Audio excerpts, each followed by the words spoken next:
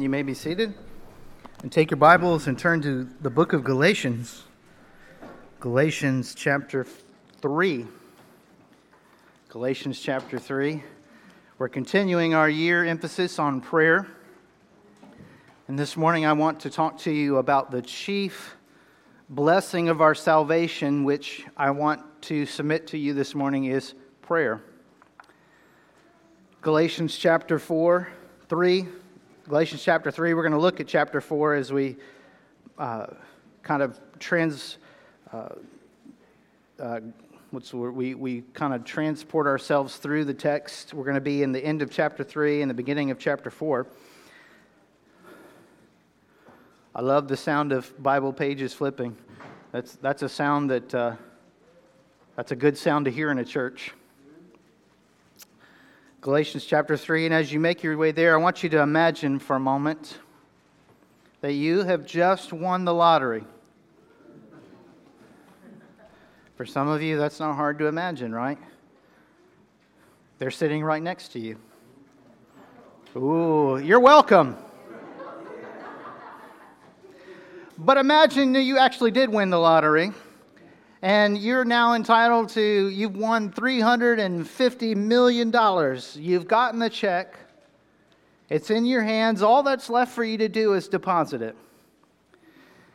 And then let's say a couple days go by and you never deposit it. And then people start to wonder, what's going on? Why haven't you deposited the check yet? And then your response to them is something to the effect of, I really just don't have time to deposit the check. I'm so busy. I get up, I go, I've got work, I've got kids, I've got so much to do. I really just don't have time to deposit the lottery check of $350 million. They might think something's wrong with you, say, okay, whatever, life's busy. But then as time goes on, you still haven't deposited the check, and they say, what's going on? Why is it taking so long for you to do this? And you say, well, it just feels weird. I don't deposit checks that often. I don't know what I'm doing. Other people, that's their thing. They do that all day. They have the time for it. They're professionals at it. They're super great at depositing checks. God bless them. That's just not for me. Then a couple months go by, and people are starting to get concerned about your mental sanity. And they ask you, why haven't you deposited the check yet? And then you just look at them and you say, look, I just don't think it's that important right now. Now, how many of you think that that is a silly illustration? It's absurd, right? No one would be so foolish as to have a check for $350 million sitting on their desk and never deposit it. It sounds so silly and so absurd. No one would do that, right? But is that not exactly what we do as Christians when we don't pray? There are untold riches and blessings that await us, but we treat prayer as if it's not that important. We treat prayer as if it's an add-on feature to the Christian life. A couple months ago was Christmas, and my wife was asking me, what do you want for Christmas? And so I had this idea for a pretty funny joke. So I went online, went to Chevrolet.com, and I built my dream truck. Basically anything they said, do you want this on your truck? I said, yes. And it came out to some absurd amount, and I sent it to her, and she knew I was joking because it was an insane amount, right? But when you do that, they have all these add-on features, and these add-on features are things that aren't necessary for the truck to run. These are features that they don't affect really getting from point A to point B. And sometimes that's what we treat prayer like in the Christian life. That prayer is the option to have electric mirrors or windows, or to have heated seats, or to have, the 6 DVD player option. But prayer is not an add-on to the Christian life. It is fundamental to the Christian life. And the reality is the Christian life does not run along well, does not get from point A to point B without prayer. And so in 2023, we've committed to focusing on prayer. And this morning, I want to talk to you about prayer from the perspective of it being the chief blessing, the first and foremost blessing that we get to enjoy because of our salvation. What God has done for us in Jesus Christ has opened up to us the possibility and the privilege and the blessing of prayer. And so what I want you to see this morning is that prayer is one of the chief blessings of your salvation. What I mean by that, it's one of the sweetest benefits. There are benefits. There are blessings that come from that, but one of the greatest graces, one of the greatest blessings is prayer. And I hope you'll leave here this morning with this in your mind as you think about your prayer life. What's the status of your prayer life? Why don't you pray? Or how do you view prayer? I want you to leave here this morning understanding exactly what it is that God calls us to in prayer and the blessing of prayer. So we want to look at Galatians. So this morning we're going to get to that destination of, we talk about prayer being the chief blessing, but we're going to have to take the long way to get there. Sometimes it's better to take the long way to get somewhere. And we want to start in Galatians chapter 3. And we're saying that prayer is one of the chief blessings of our salvation. But how are we saved? What is it that God does to make prayer such a blessing? To see this, we want to look at Galatians beginning in chapter 3, starting in verse 23. Now, Paul in Galatians is very concerned to show the Galatian church that there is a distinction between law and gospel. And that distinction has now been something that the church needs to pay very close attention to, because in Galatia you had people that were confusing those two categories. You had people who were saying, now that you're Christian, you need to be circumcised. And so Paul in chapter 3 is talking about the law and what is the point of the law and what does the law do for us and to us. But then he starts talking about the faith. He talks about what Christ has done. And when we pick up in verse 23, what I want you to see is that before Christ, before we get to enjoy the blessing of prayer, before Christ we are captive under law. Look at verse 23. Now before faith came, that is before being saved by grace through faith, he says, we were held captive under the law, imprisoned until the coming faith would be revealed. So Paul understands that we are created in God's image, but we're sinners.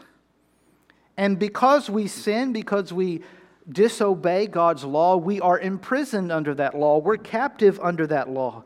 Romans 3:23, right? All have sinned and fallen short of the glory of God. We've broken God's law. In Ephesians 2:12, Paul puts it this way, that before Christ, you have no hope and you are without God in the world. There is no relationship that you have with God apart from Christ. Before Jesus, you are under the law, condemned, separated from God, deserving of death and judgment. Look at chapter 3, verse 10, if you just go back a few verses. He says, for all who rely on works of the law are under a curse. Even if you thought you could keep the law and do enough of the law, if you're relying on keeping the law, you're under a curse. Your trust that you are a good person, that you kept the law, is something that is a curse for you because you cannot keep the law.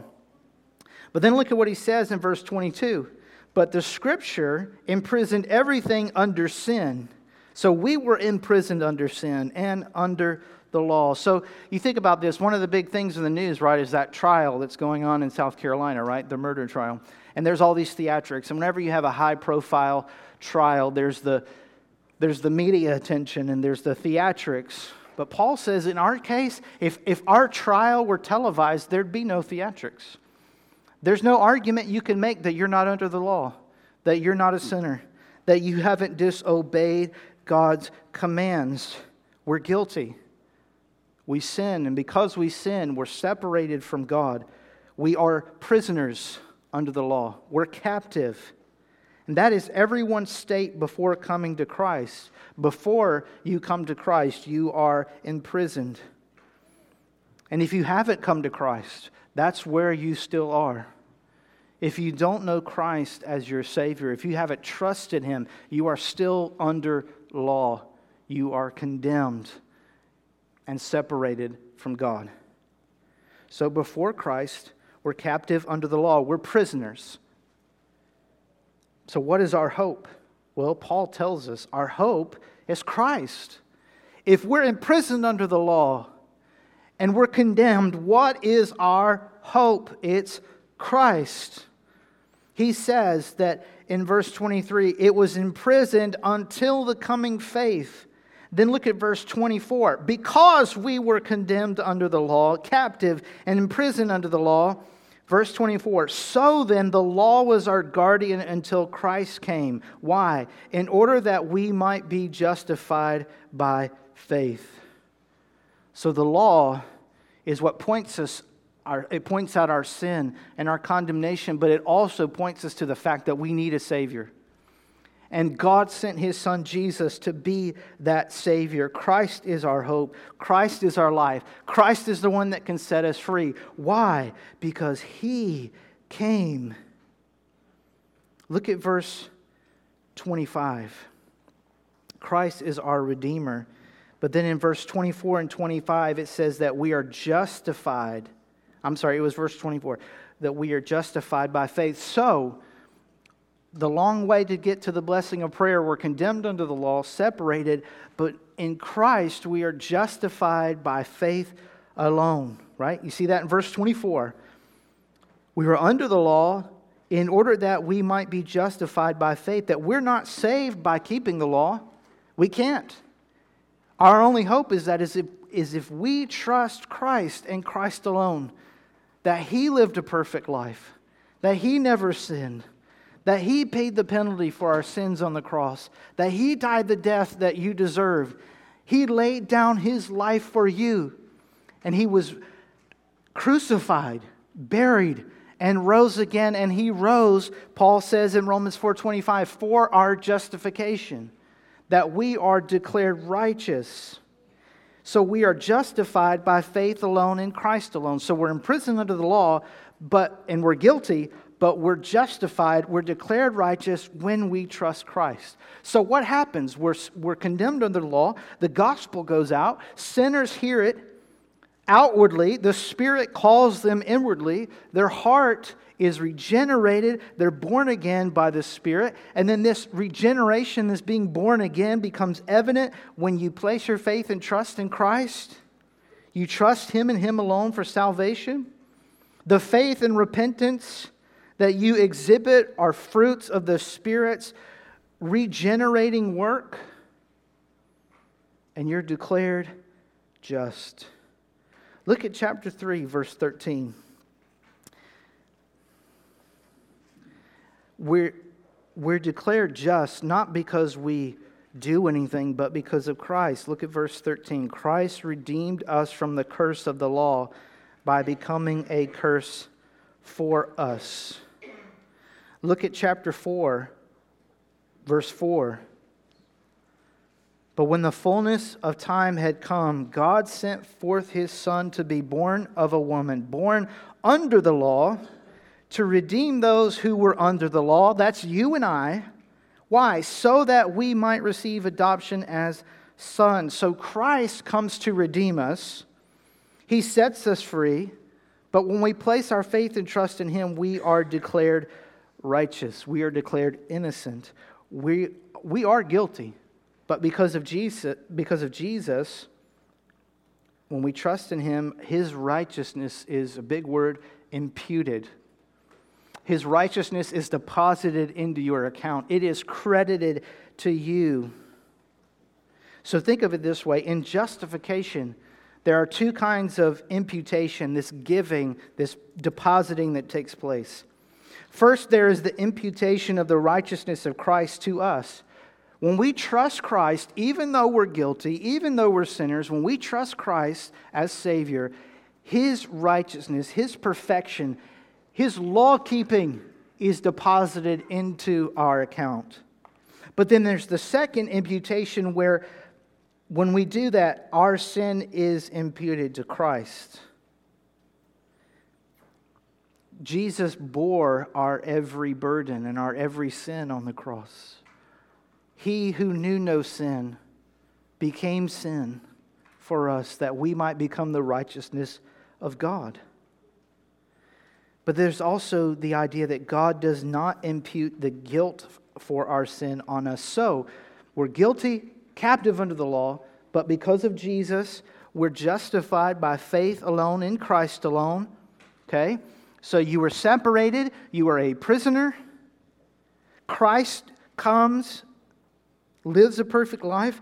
The gospel goes out. You believed. If you've believed, you've been forgiven. Now, what does Paul say? Look at chapter 4, verse 5 and 6. Jesus came to redeem those who were under the law. Why? So we could just be righteous? Why? Just so we could have our slate wiped clean? No, it's better than that. Why?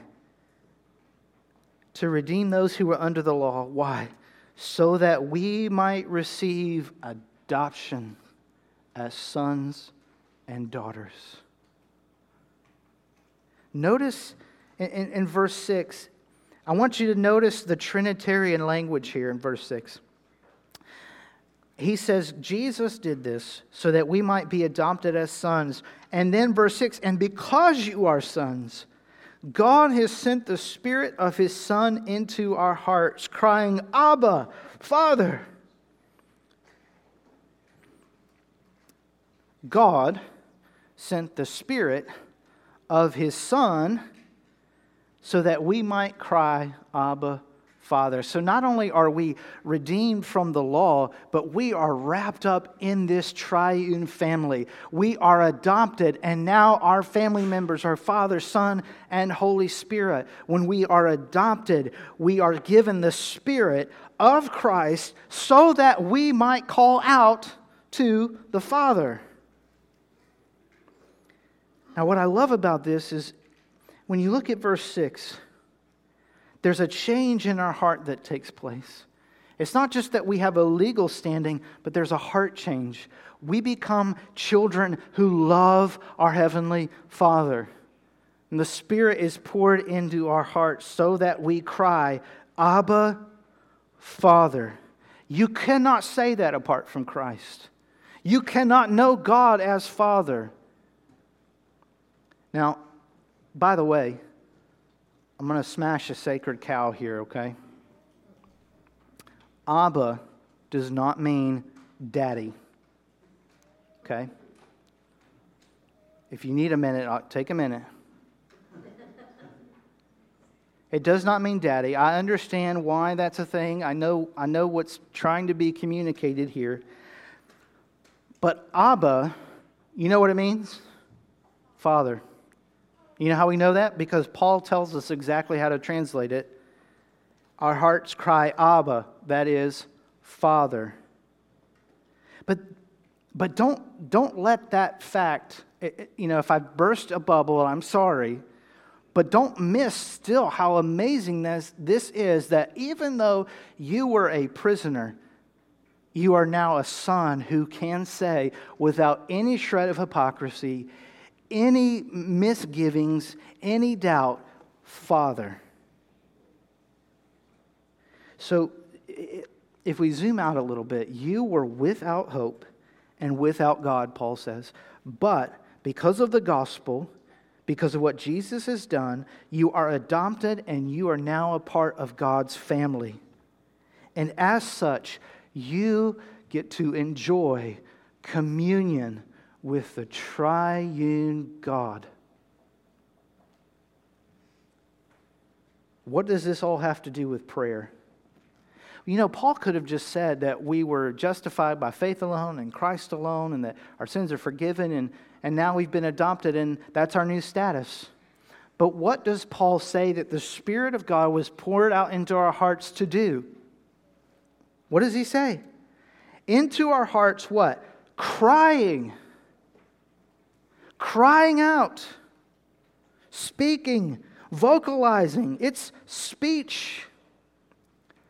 God adopts you. He sent His Son to save you, to bring you into His family. Why? Because He wants to hear from you.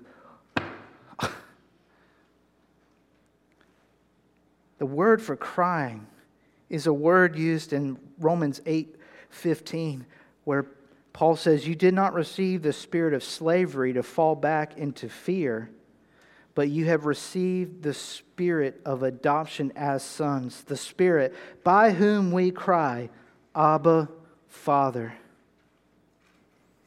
When Paul says that in Romans 8, you know what comes in Romans 8:26, right?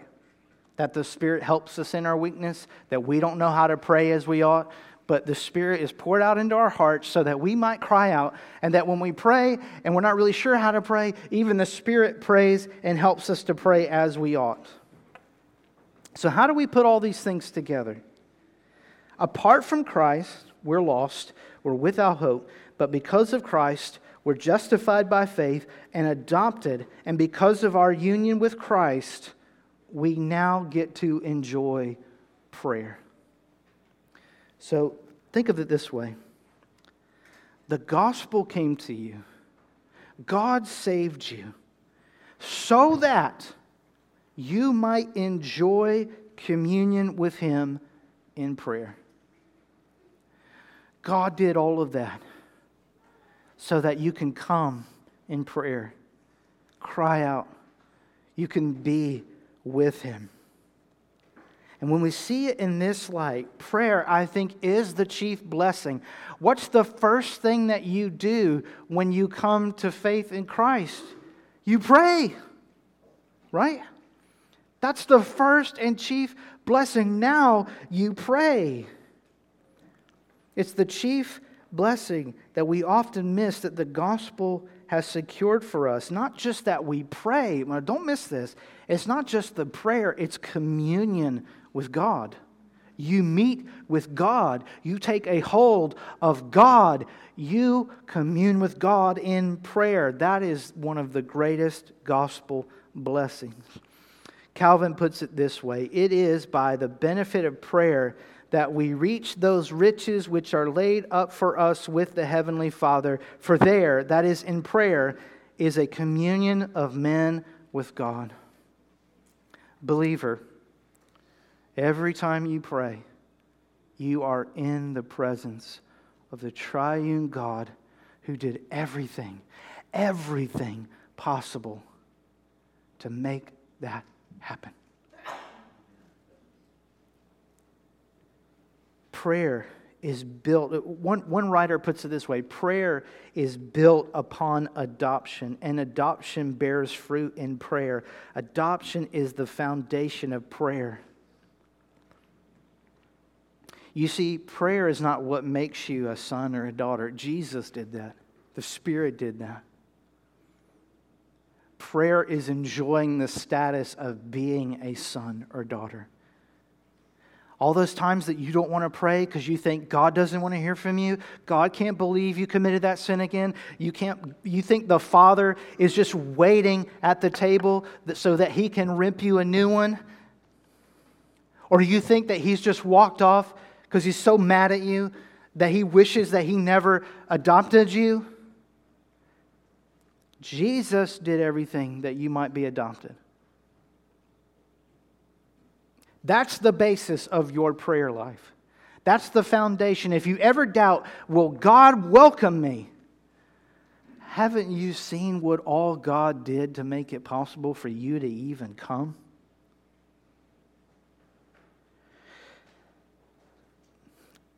We go over this so quickly. You go to Matthew chapter, we don't have to go there, you don't have to go there, but in Matthew chapter 6, verse 9, the disciples say, teach us how to pray. And Jesus says, when you pray, pray like this: Our Father.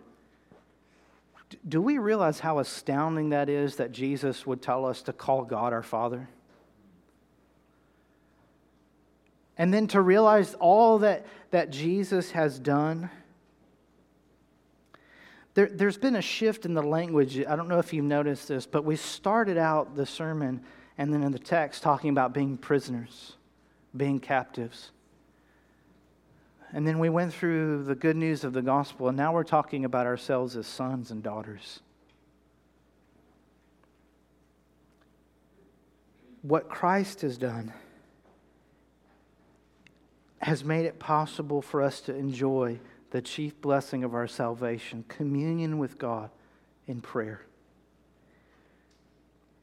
So what do we do with this? I want to give you very quickly 3 applications.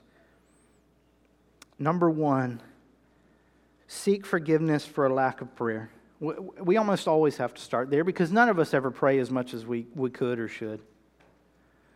Seek forgiveness for a lack of prayer. Ask God to forgive you.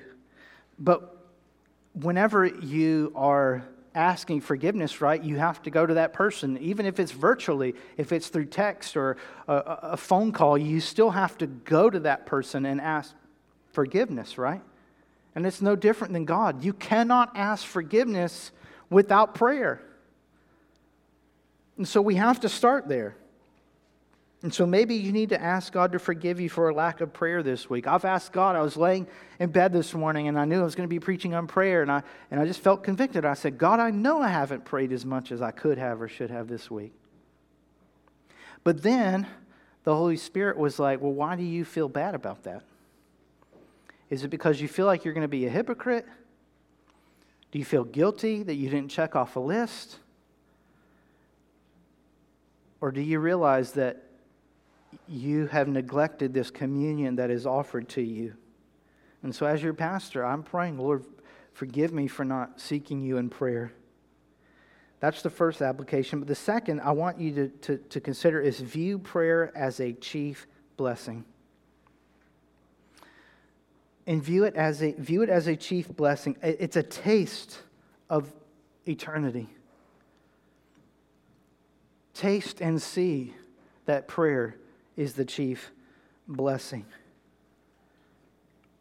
When you view prayer as a chief blessing, it's a paradigm shift from the way we often think about prayer, I think. So often we think of prayer as a to-do list or as a duty or something that we're just supposed to do because the preacher told us or we read it in a book or a Bible study. But when it's viewed as the chief blessing of our salvation, the very first thing that we can enjoy, and one of the best things that we can enjoy because of our salvation, that changes the way we view it. But then the third, it's really not a surprise. I want to encourage you to pray as adopted sons and daughters. If you are a believer in Jesus Christ, if you are you know that you've trusted Christ for the forgiveness of your sins, I want you to pray as an adopted son and daughter. How many of you, some of us have kids that are young and they're still at home and maybe you remember, but how do your kids talk to you?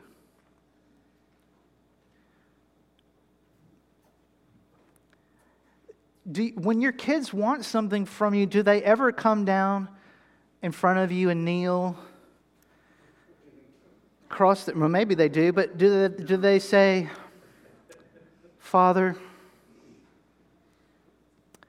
you're so good? Right? What do kids do? Dad, I need this. Mom, can I have this? Right? There is a security there. There is an openness there that when we think about it praying as children, what do children come to their parents for? Think about the things that you could pray about. God, I'm scared of this. God, I need this. God, I'm not sure about this. God, what does this mean? God, why did this happen? When you pray as an adopted son or daughter, you just come. All of a sudden you're praying all the time now because it's I'm going to ask Father a question. Or I'm going to tell Father something. But more than anything, what I want you to know is that your Father, God wants to meet with you. He wants to hear from you. He did all of that so that you might come. Now, I'm a grown man. I'm in my 30s, late 30s, 38 to be exact, if anybody cared. And I don't always need to call my dad. Sometimes I don't want to call my dad because I want to try to handle it first, right? Sometimes I don't want to call my dad because I think he's busy or I know he's tired or whatever. Sometimes I don't want to call my dad because I don't want to admit that I need help. But you know what I never question? Is whether my dad wants me to call him. Do you see the difference? You may have a lot of reasons why you haven't prayed in a while or why you don't pray as much as you should. But what I don't want you to leave here doubting is that your Father wants to hear from you. So approach prayer like a son and a daughter. Approach it as communion, not just communication. Prayer is us enjoying our adoption as sons and daughters. You say, what do I do to enjoy the fact that I'm adopted? Talk with your Father. Speak to Him. Go to Him. Spend time with Him. When we understand prayer this way, I hope that we will not hesitate to go to Him with every burden, every care, every issue, minor, big, whatever. Because we see what all He's done to make it possible for us to be in His presence, to be His son and to be His daughter. Let's pray together. Father, we thank You for the great work of Jesus. God, for the good news of the gospel that Christ lived a perfect life, that He was crucified, buried, and rose again for our justification, such that now being justified by faith, we are adopted, and being adopted, we have open access to communion with a triune God.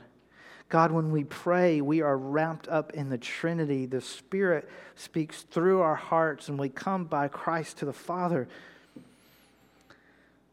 Lord, help us to pray as sons and daughters, not as prisoners, not as captives, not as soldiers, but as children loved by our Father.